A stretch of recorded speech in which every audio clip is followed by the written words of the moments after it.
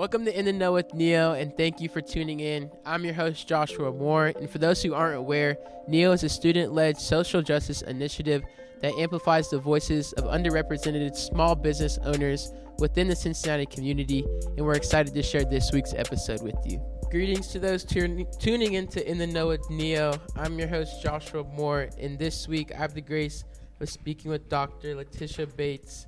Dr. Bates is the Associate Dean for Inclusive Excellence and Community Partnerships at the University of Cincinnati's College of Arts and Sciences, as well as an Associate Professor here at the university. But Dr. Bates' impact stretches beyond just the campus community, as she's seen as a teacher, mentor, researcher, activist, and much more. So I'm beyond excited to dig deeper into the topics and conversation. But first, Dr. Bates, how are you, and how have you been as the semester comes to an end? I am here. Live. Trying to finish out the academic year.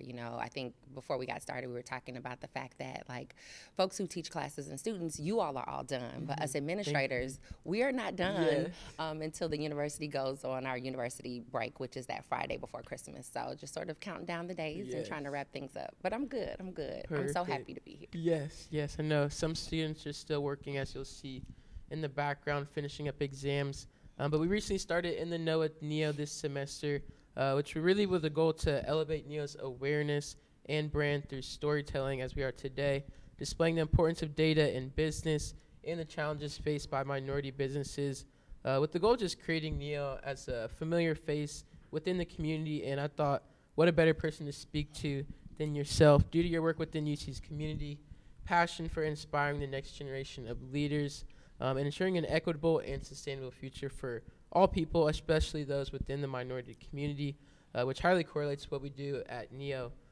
in our mission and foundation. So let's get right to the first question. For those who aren't aware, who is Dr. Littisha Bates to you, kind of like an elevator pitch? Ooh. And can you give a brief overview of how you landed at the University of Cincinnati? And what impact you're creating through your roles today? I know that was a lot of questions. I know, it's like, how much time do we have here? Okay, I love this question so much because it forces me to sort of reflect on who I think that I am. And I want to say at the outset, I have all of these ideas about who I think that I am, but what's most important to me is the people.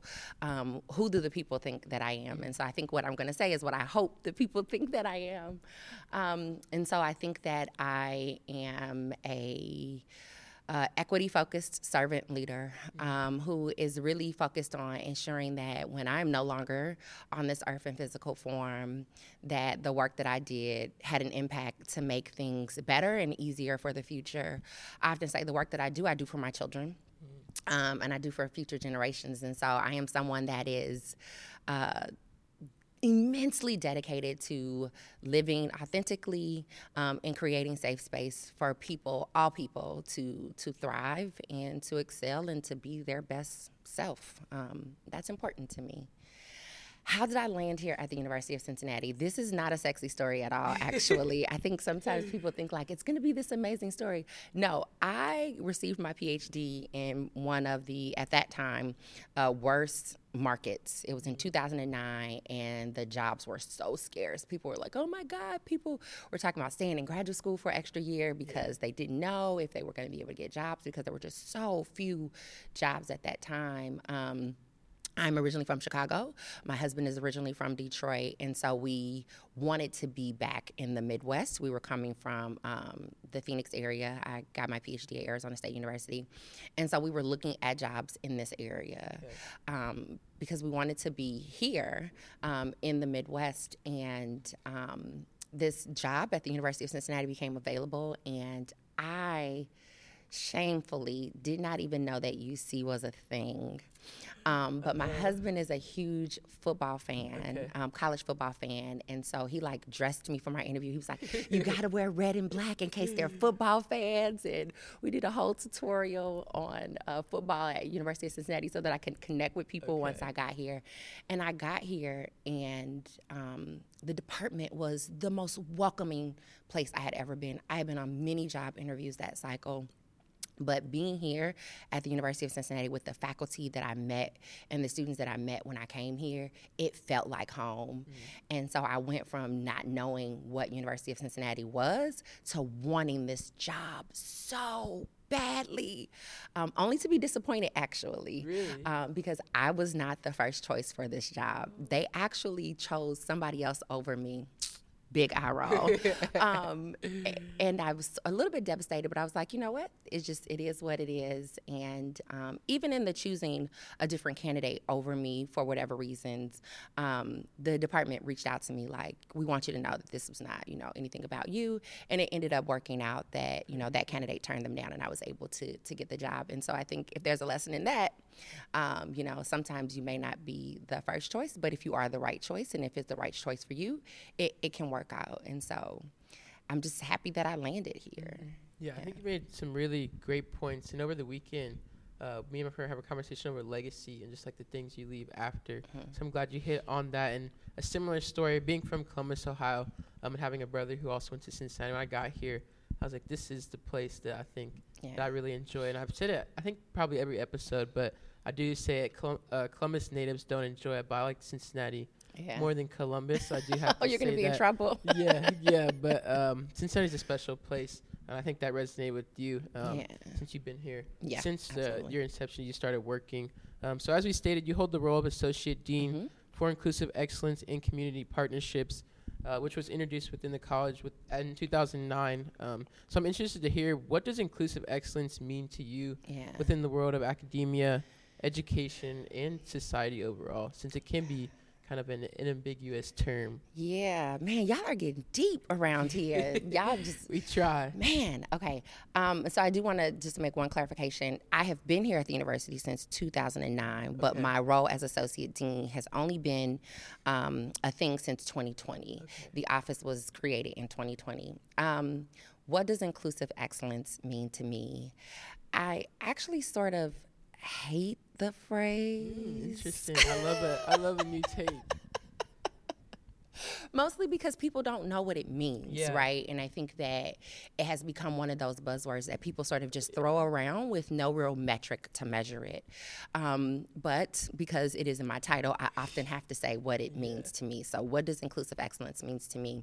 It means that we're creating a space that both honors the history of the past, that helps us make sense of how we are at the places that we're at in terms of systematic racism and discrimination, while also thinking about, like, how do we think about that past? I use the word honor there, which is a little bit weird, but I think honor in the sense that, like, we know it, we understand it, we can make sense of it, we can see what happened, right? There's this, like, really colloquial phrase, like, if you don't know your history, you're bound to repeat it, right? And so when I think about honoring the history of how we got to where we are, that's what I'm thinking about.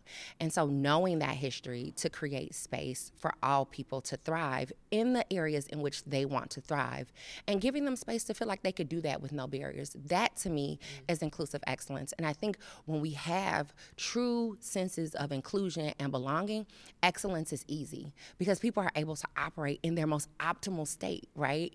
And so knowing that history helps us figure out what we need to do to get to a place where there's a greater sense of belonging so people can operate at their optimal state so that we can achieve excellence.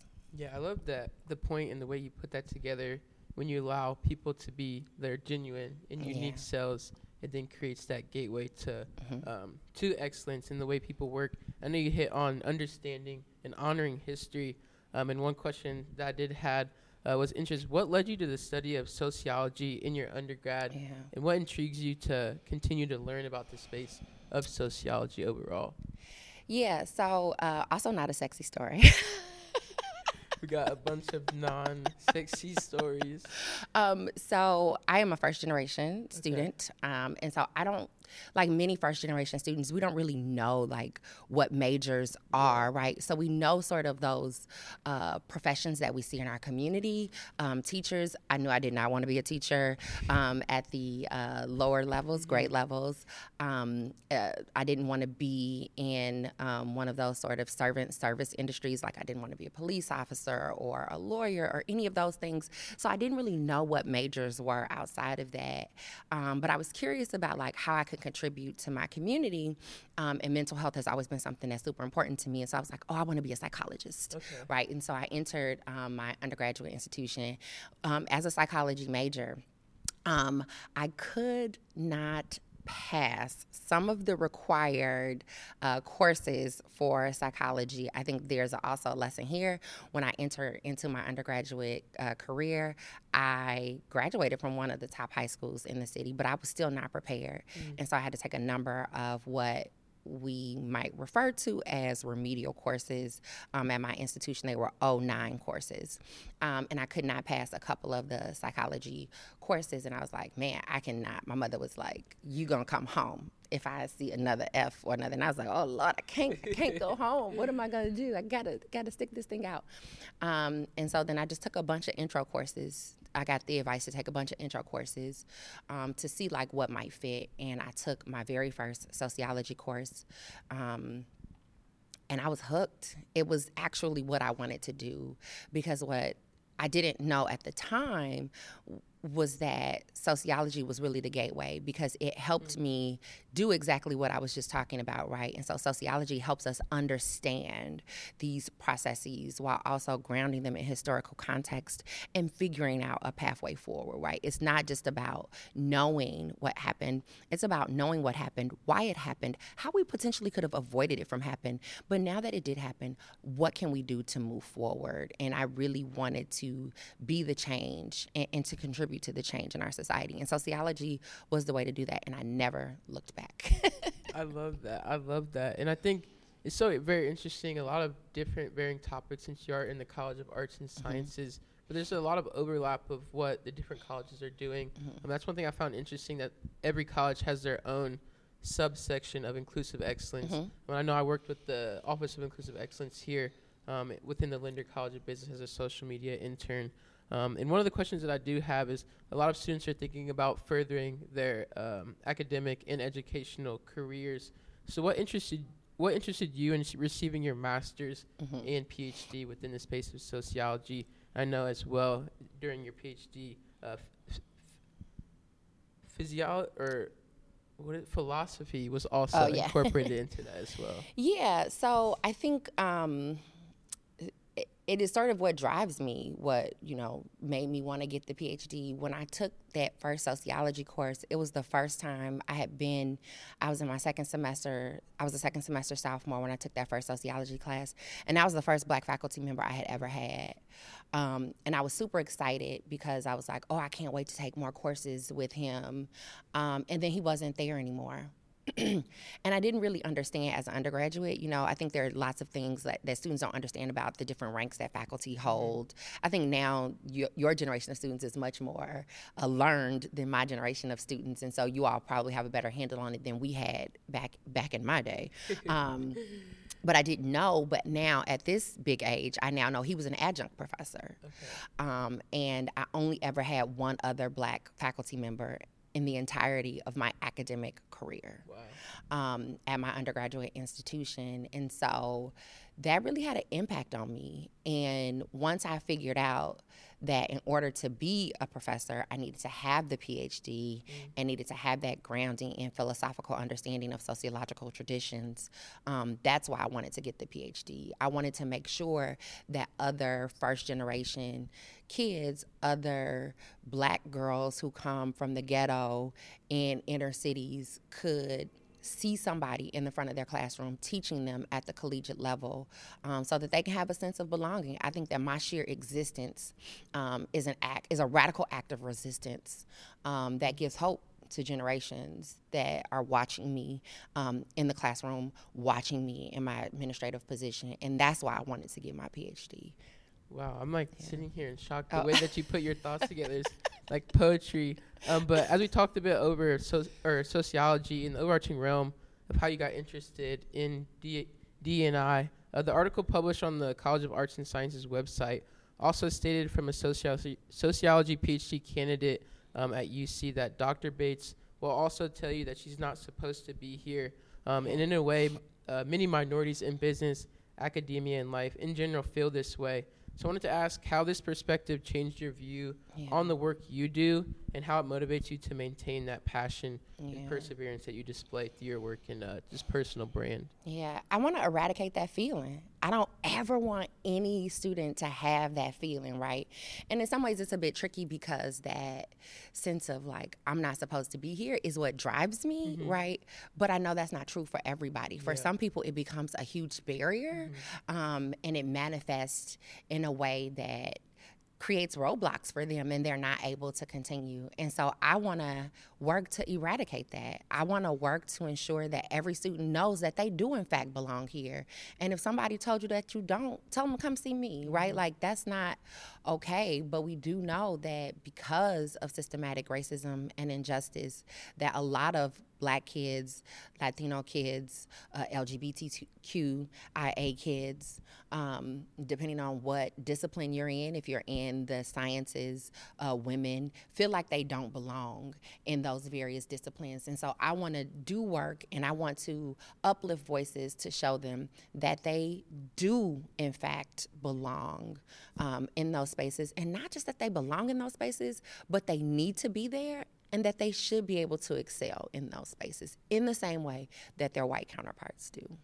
Yeah, and I think that really encompasses one of my greatest experiences here at the University of Cincinnati, just being in Business Fellows, which is a diverse group of students within the Linder College of Business, and that representation and excellence and really putting forth and knowing that we're supposed to be here and that we're representing for a lot of the people that are within the same standpoints and situations as well as those coming up. It's really encouraging and inspiring to see those around you holding to a stage of excellence, and it pushes you to be better. So I definitely want to reinforce that point. And in the same article published, by the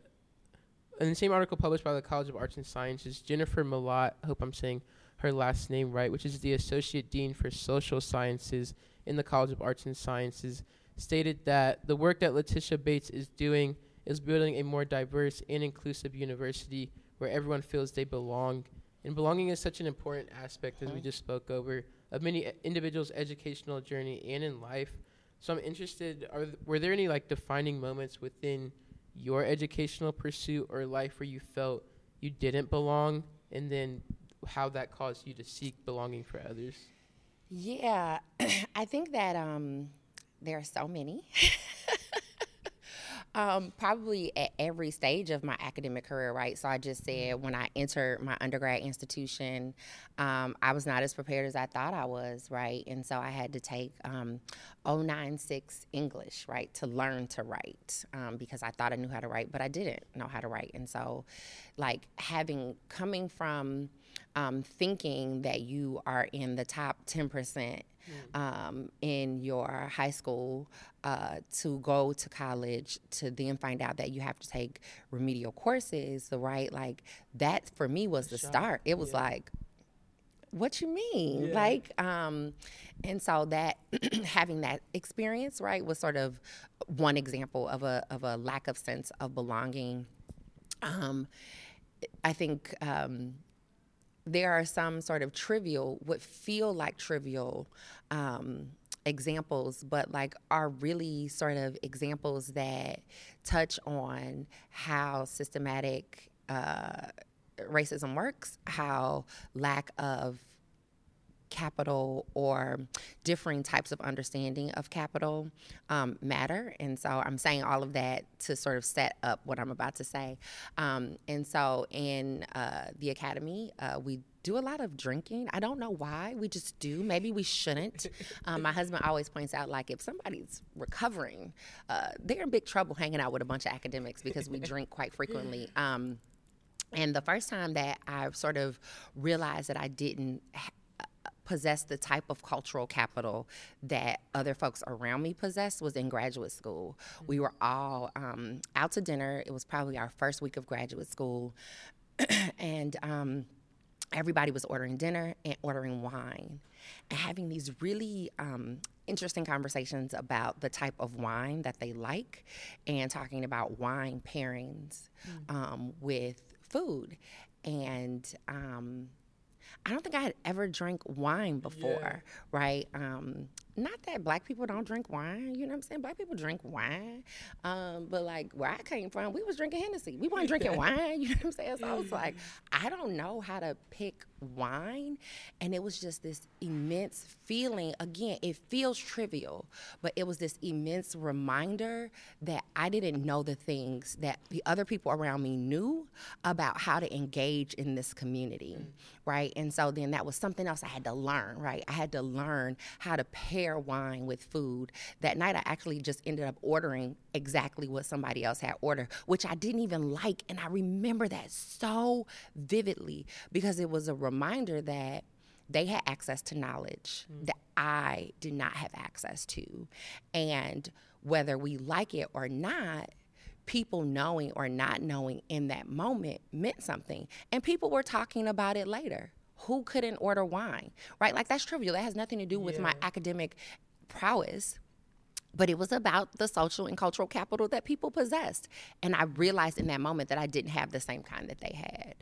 And that mattered. It's trivial, but it's such an important data point to how we think about what we are teaching people and what we value, what are our standards of what is good cultural capital. Yeah, I think that's a very interesting and a new topic that I've heard of cultural and like social capital, but it's definitely on display as you walk throughout your education, throughout your journey in life. And I know like one thing a lot of people say is what you don't know is scary. So like I know I've uncovered a lot of facts about history and the things that have occurred, and it's very surprising and shocking to know that you didn't know that. And when you first uncover it, you can just kind of awaken and like open your eyes to what's truly happening and really have you question the things you still may not know. And it just goes for both sides, whether it's in diversity, equity and inclusion, or just anything else. So I think that was a really good story, and it opened my eyes to some things as well, which brings me, so you talked about inclusion and belonging. I know when you got to the university, you co-founded the Black Faculty Association in 2015. So I want to ask the first simple question of what is the Black Faculty Association? It is a family. It is a community of folks who are dedicated to lifting each other and creating space and pathways for folks that come behind us. Perfect. And then the next follow-up I have is, what impact have you seen it create, and what impact do you see it continually creating? Yeah, I think, excuse me, we are doing the Black Faculty Association a huge service to the institution. I think that University of Cincinnati, not unlike any other, institution of higher education, has a history. We think about McMicken, right, that suggests that this space, the institution, may not be safe or welcoming to folks of color, particularly to Black folks. I also think about the city, right? Like, people don't talk about it anymore, but Black folks continue to talk about and remember the legacy of the race riots, right? And so when Black people come to the University of Cincinnati to interview for faculty positions, they have a bit of skepticism or concern. And part of what the Black Faculty Association is able to do is we're able to show them that we have been able to make a home here. And so, for example, one of the things that we do is anytime a college is hiring, we've offered this service to the College of Business before. If you have a Black candidate that's coming in, BFA, which we call ourselves for short, meets with the candidate. Wow. We just had breakfast with the candidate for CECH, and I think that person has accepted CECH's job. And one of the things that she said is it was BFA. Wow.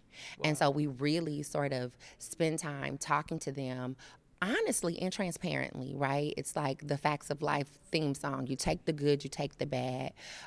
We tell them about all the things because we want them to come here knowing what they're getting into, but also understanding that they're coming to a community, they're coming to a family. And we're creating space for Black faculty who have already chosen to be here to thrive. We have our holiday party this weekend. Which I'm super excited about.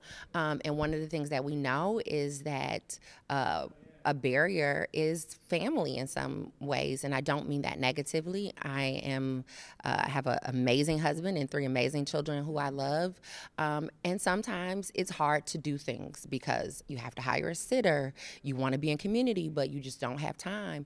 And so as part of our holiday party, we have a nanny that is coming to play with the children. We invite spouses to come and partners to come because they are also a part of the community. Our goal in BFA is to ensure that people are seen as whole individuals and not just people who are supposed to be publishing, teaching, and getting grant dollars. You are a whole individual, and your family is a part of that. And it creates community for our families, right? And so BFA kids know each other. BFA spouses and partners commiserate with each other about what it's like to be married to an academic. And I think that that's a huge service that people don't see as really a diversity, equity, and inclusion initiative. When you create space for Black faculty, you also have to create spaces for their families, whatever that might mean, right? Because that's a part of our culture, and that's important to us. Yeah, I love that, and I think it like ties together what you spoke over, like the different types of capital, from social to personal to educational. Like you're caring for the family needs, you're caring for the interpersonal needs, educational needs. So I really enjoyed that. I think it's really great how you meet with new candidates as well, and kind of offer them that candor of like the good and the bad, so it creates that balance. In an article by the News Record from 2020, you stated you were in 2 modes at the time. One was to deal with immediate things that are happening right now, and the second was longer term and exciting goals. So as the years have progressed, I'm wondering, what are some of the immediate things you're focused on right now, and what are some goals you're excited for the future? Oh my goodness. I'm sort of like grinning like a Cheshire cat because there's so many things. Okay. There have been some really exciting changes in the College of Arts and Sciences related to my office. And I think it is setting the college up to really be leaders in this work. And so in particular, we restructured the college such that the Office of Human Resources reports into my office. And so all of our hiring, firing, salary, compensation, all of that stuff flows through the Office of Inclusive Excellence. And that is huge. It is huge. And I don't think that people often really understand how huge that is. I think part of understanding how we got to where we are in terms of the climate of diversity, equity, inclusion, or lack thereof has to do with process, policies, and procedures, right? And there are sort of simple little things that we can do, right? And so think about how we hire, right? We know that here at the University of Cincinnati, Black faculty only make up about a little under 4% of all the faculty in the institution. We have such a small population of faculty of color, but we know that we have a large body of students of color. And so how do we get more faculty of color here? We have to be intentional about how we hire. So who's going to ensure that people are being intentional about hiring if you don't have a person that's responsible for doing that work, right? And so having that office, our HR office, report into my office is one of those, little things that is a huge thing to help really make a difference. What am I excited about moving forward? Can I be honest? Of course, of course. I don't even really know because, 1, there are so many things, and 2, there is so much sort of necessity to be responsive to things, right? Things that are consistently happening. And again, I don't think that ANS is unique, but there are things that are sort of always on fire, right? As people are on this journey, learning more, wanting to learn more, making mistakes or having growth opportunities. I stay quite busy, being sort of a fixer, if you will, which if someone were to ask me sort of like, what's the downside of this work? That is the downside. Trying to ensure to create time to be much more forward-looking and less reactive. And that is, if we're gonna be transparent with the people today. That is something that I am having a lot of difficulty trying to manage at this time because the college is so large. I think one of the things I envy about a place like Linder is you all are really specialized and focused in a couple of things, right? In the College of Arts and Sciences, we literally run the gamut. Yeah. We have poets and we have chemists, Yeah. right? And so trying to ensure that I'm being responsive to the diversity, equity, inclusion needs of all of those different groups of academics, plus our staff, which are a huge and integral part to the success of the college, and our students, right? And so thinking about all the stakeholders, it becomes really difficult to think about like all the things I want to do in the future when there are so many things happening so quickly on a daily basis. Yeah, it's very interesting. And you talked about being reactive and then being proactive. And I think it's shown just throughout the Black Faculty Association, then having the human resources come through the inclusion of the piece of inclusion excellence within the College of Arts and Sciences, because what you're doing that's reactive, I think it's flowing over into like the proactive and future facing. So I think it still does have that effect. Well, thank you. You make me feel better. So we've talked about a lot from like the academia world to how you got here in your journey. But one thing I always like to ask the guests is what makes Cincinnati special in your eyes, especially in regard to the minority community, since you were born in Chicago, went to school in Arizona, and have been working within Cincinnati since 2009. Yeah. Cincinnati has always just sort of felt like home.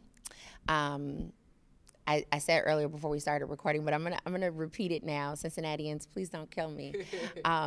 Cincinnati to me feels like a baby Chicago, and I really appreciate sort of the culture of the city, the centering of Black excellence in the city, the amount of community activism, outreach, and work that is happening in the city. If you endeavor to be actively involved in creating equitable spaces, there's so much opportunity to do that here in the city of Cincinnati. And I just think that to me is super appealing. You don't have to search for how to make a difference in the city of Cincinnati. You can literally just go anywhere and help and make a difference. And that to me is what draws me to the city of Cincinnati. That's what makes it feel like home. I was just telling the job candidate that we interviewed earlier this week, because she was talking about how small Cincinnati is based on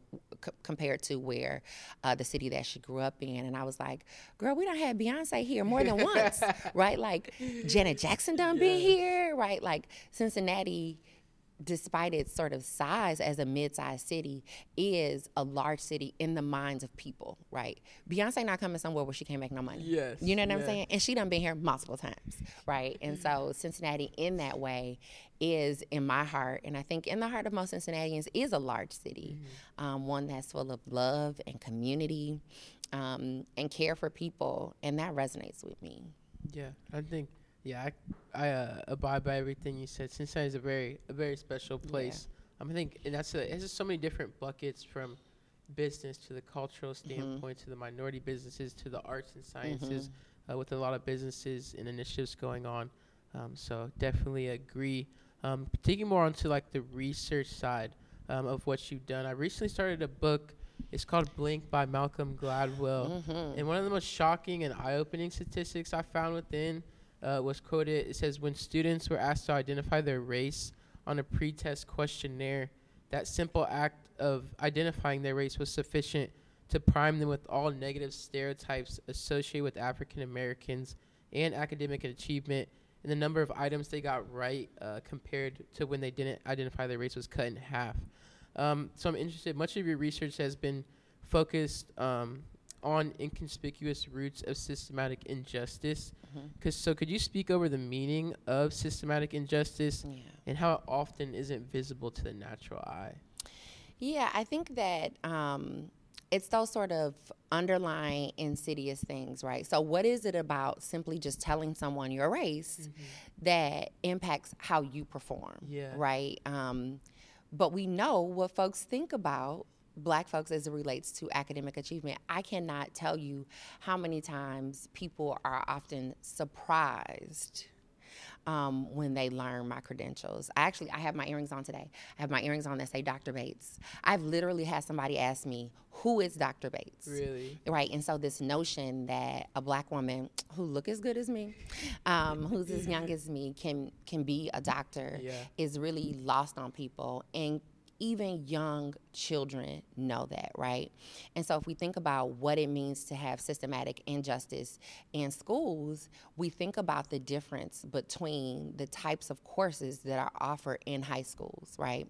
And so we love the city of Cincinnati. We're dedicated to doing work in the city of Cincinnati, and we know that there are differences between the types of schools that exist in the city of Cincinnati versus in surrounding areas, right?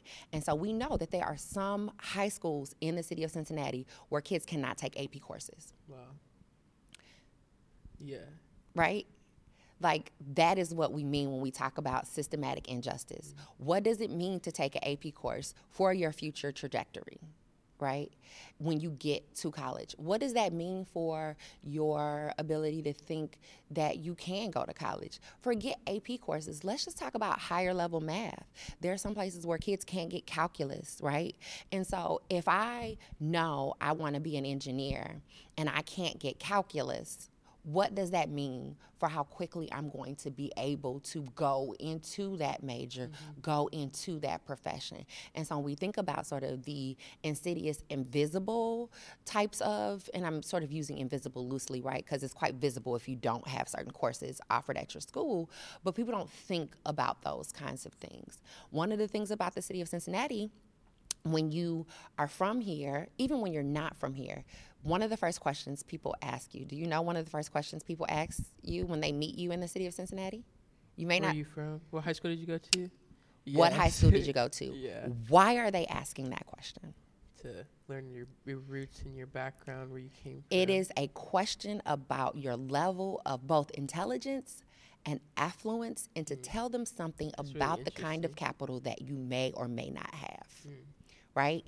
And so that's what I'm talking about when I'm talking about systematic injustice. We know that certain schools in certain communities, in certain neighborhoods, have access to certain things and others don't. And we know that that access or lack thereof has a long-term effect on what kids are able to go on and do. We know it has a long-term effect on what people think those kids can go on and do. And then that becomes a part of how they see themselves, right? That is sort of the root of imposter syndrome in some ways, right? And so I know that when they see my name on a resume, they're going to read certain things into that. And so how they see me, what they think about me, that is going to impact how confident I'm able to walk into that room. And that's what happened to those kids that Gladwell's talking about in his book.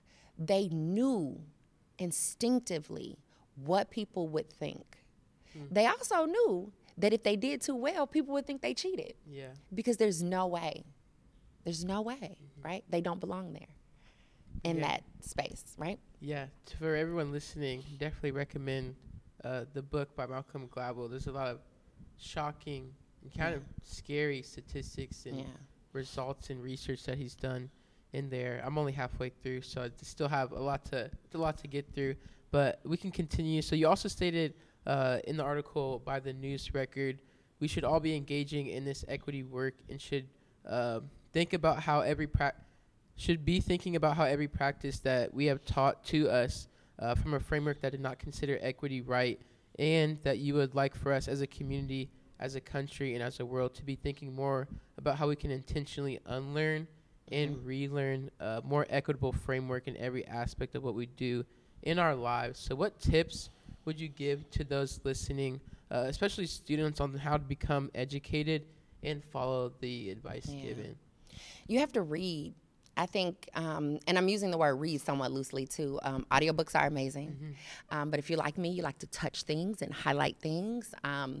You have to read. You have to know, right? It's back to what I started with about honoring sort of and understanding the history, right?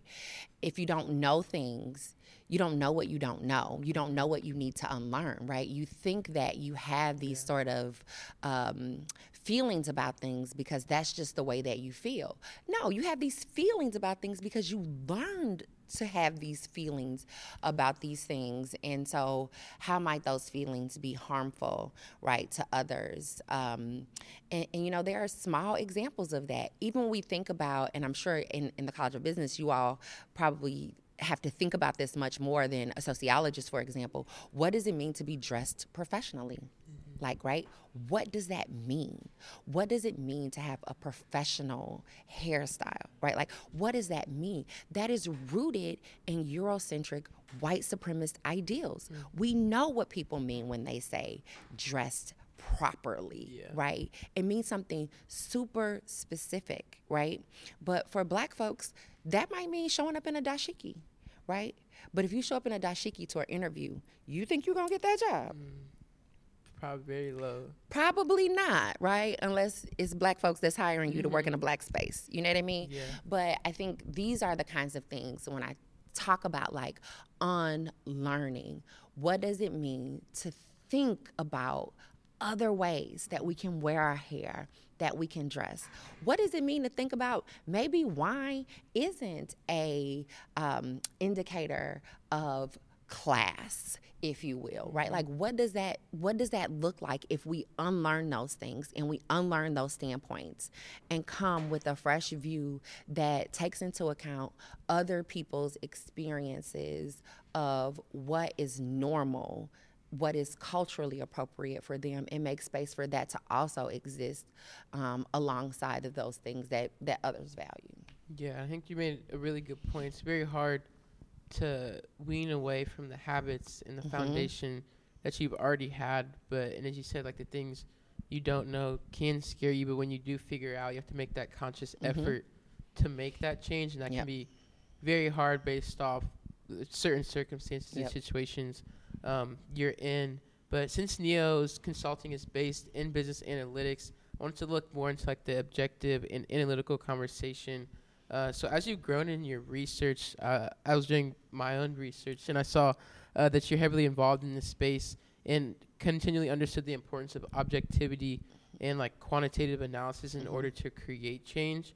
How important would you say these skills are within the space that you're working in? Oh my God, they are huge because people misuse numbers and statistics all the time, or they use them inaccurately or out of context, right? And so I'm going to pick on the University of Cincinnati for a moment.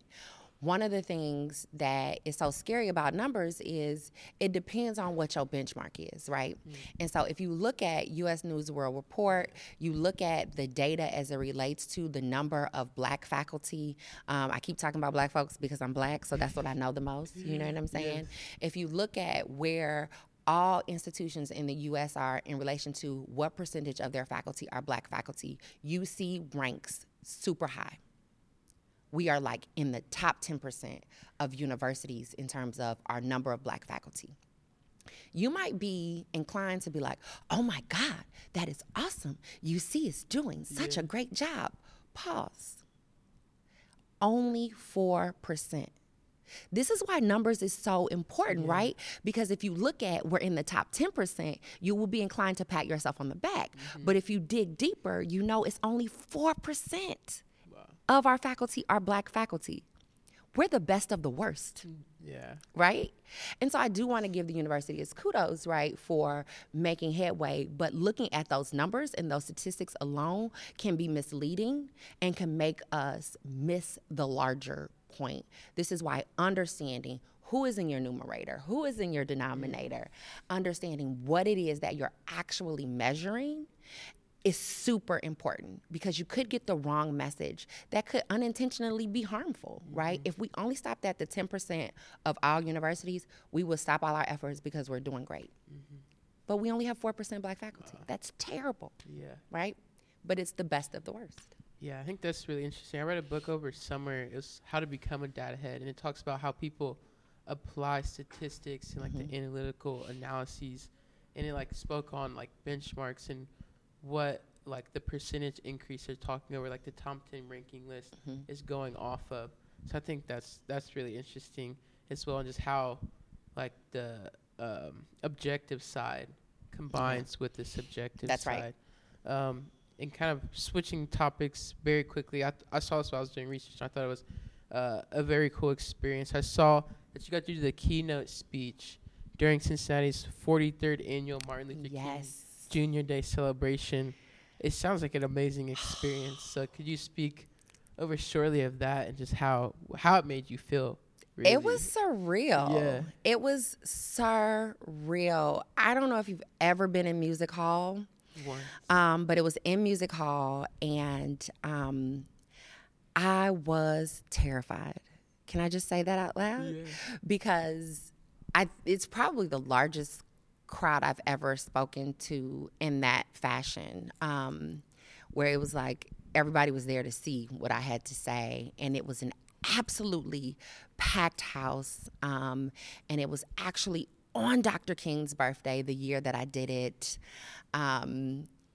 And it was just wanting to honor his legacy. I think that as a nation, we have mishandled the legacy of Dr. King. We have sort of quoted him out of context so many times to weaponize him against people of color who are enacting active resistance. And we've only sort of thought about how his peaceful protests were a part. And so it was really important to me to honor his legacy by being very clear and intentional about who he was and how who he was mattered in this moment for us. And it is the most amazing thing I've ever done in my entire life, to speak to an entirely packed house at Music Hall. It was surreal. It was surreal. And I did it. I was terrified. But like I tell my children, like I tell everybody, do it scared. Mm-hmm. I did it scared, and it was the best thing I've ever did in my life.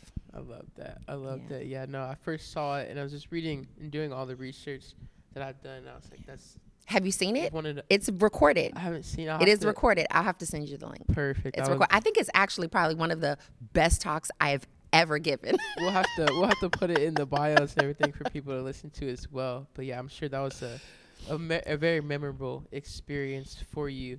I know we're coming almost to the close end of that, but I just wanted to bring in more of like the Neo and the Neo side and the work that we're doing. And I know you've worked with Neo in the past, and just kind of provided your stance on the work that is done and how it closely ties with the work that you're doing. So what would you say you see as the importance of Neo's work providing pro bono consulting to minority businesses, specifically through like the niche focus of business analytics for Neo members, minority businesses, and just the Cincinnati campus overall? Yeah. So I think that there are a couple of things that sort of draw me to Neo. One of the things that, first drew me to you all when you reached out to me is that you have a lot of folks in your organization that are not themselves or do not themselves hold minoritized identities, right? You got a lot of white guys that you all work with.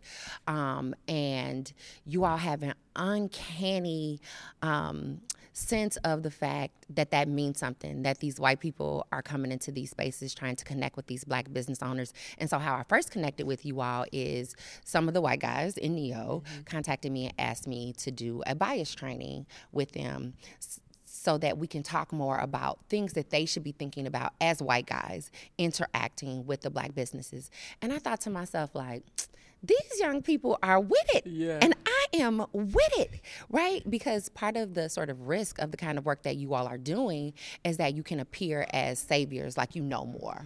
Particularly, we see white men often either accidentally or intentionally fall into that space. And so to have these guys, Josh, I think is his name, to have them approach me and say, like, we know that this could be a barrier, and we want to make sure that we're thinking about all the things that we need to be thinking about as we're doing this work. That to me was like, yes, I can be involved with this and what this group is doing.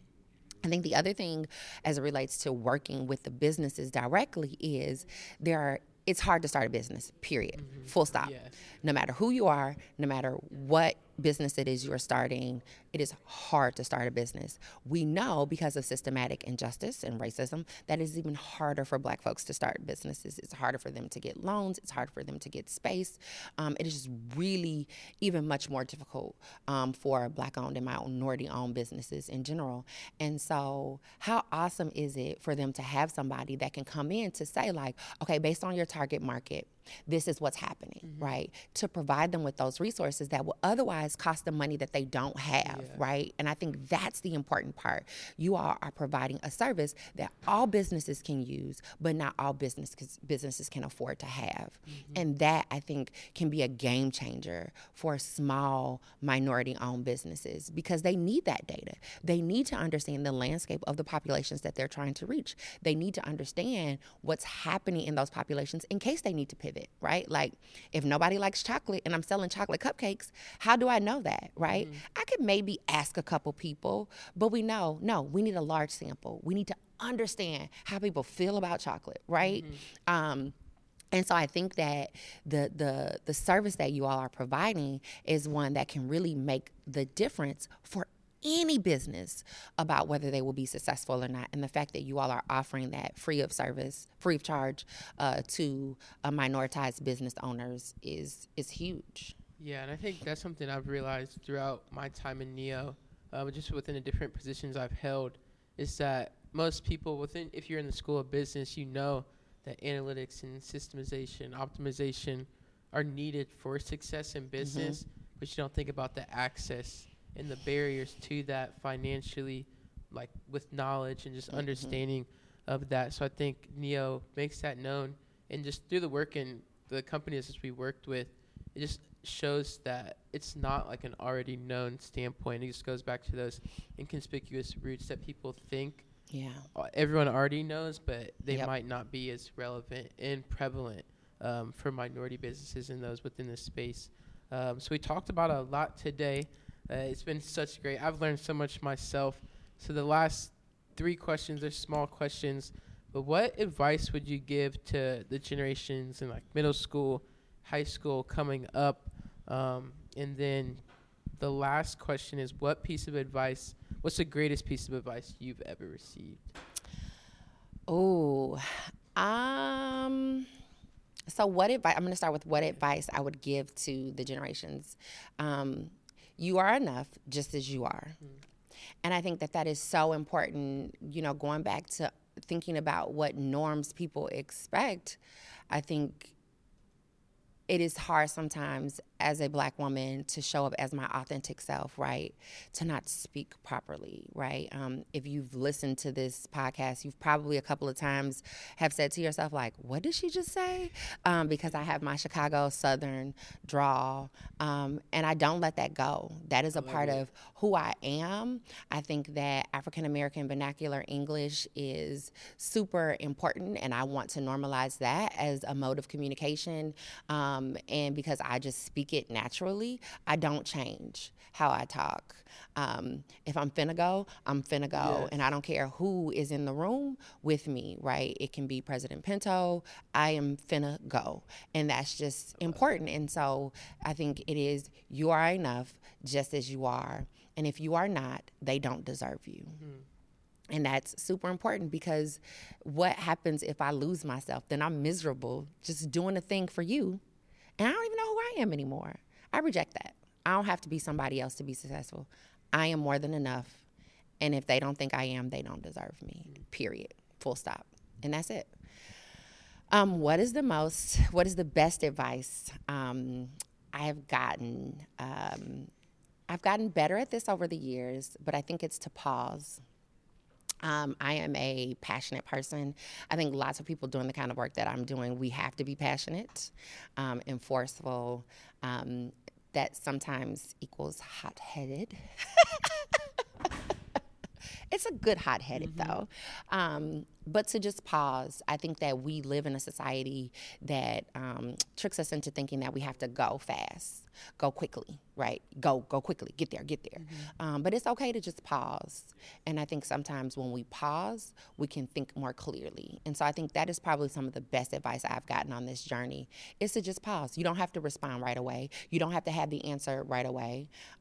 Just pause. It's okay to just pause for a moment so you can get a clear head. I love that. Especially the advice piece and the pause piece. That's what I found. If you just kind of let things work from the work that you've already put in, it'll show and it'll come about. But we spoke about so much from your roles within the University of Cincinnati, how you got to the University of Cincinnati, some of the research and the initiatives that you're involved in here, and NEO's work. So I just wanted to say thank you on part of NEO, as well as myself. I had an amazing conversation.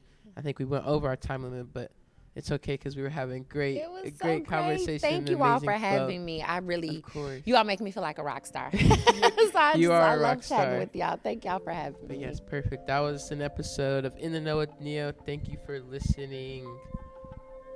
Thanks for tuning in, and we hope you enjoyed this week's episode. If you're interested in learning more about NEO's mission and vision, follow us on social media at NEO Initiative or visit our website at neocincy.com.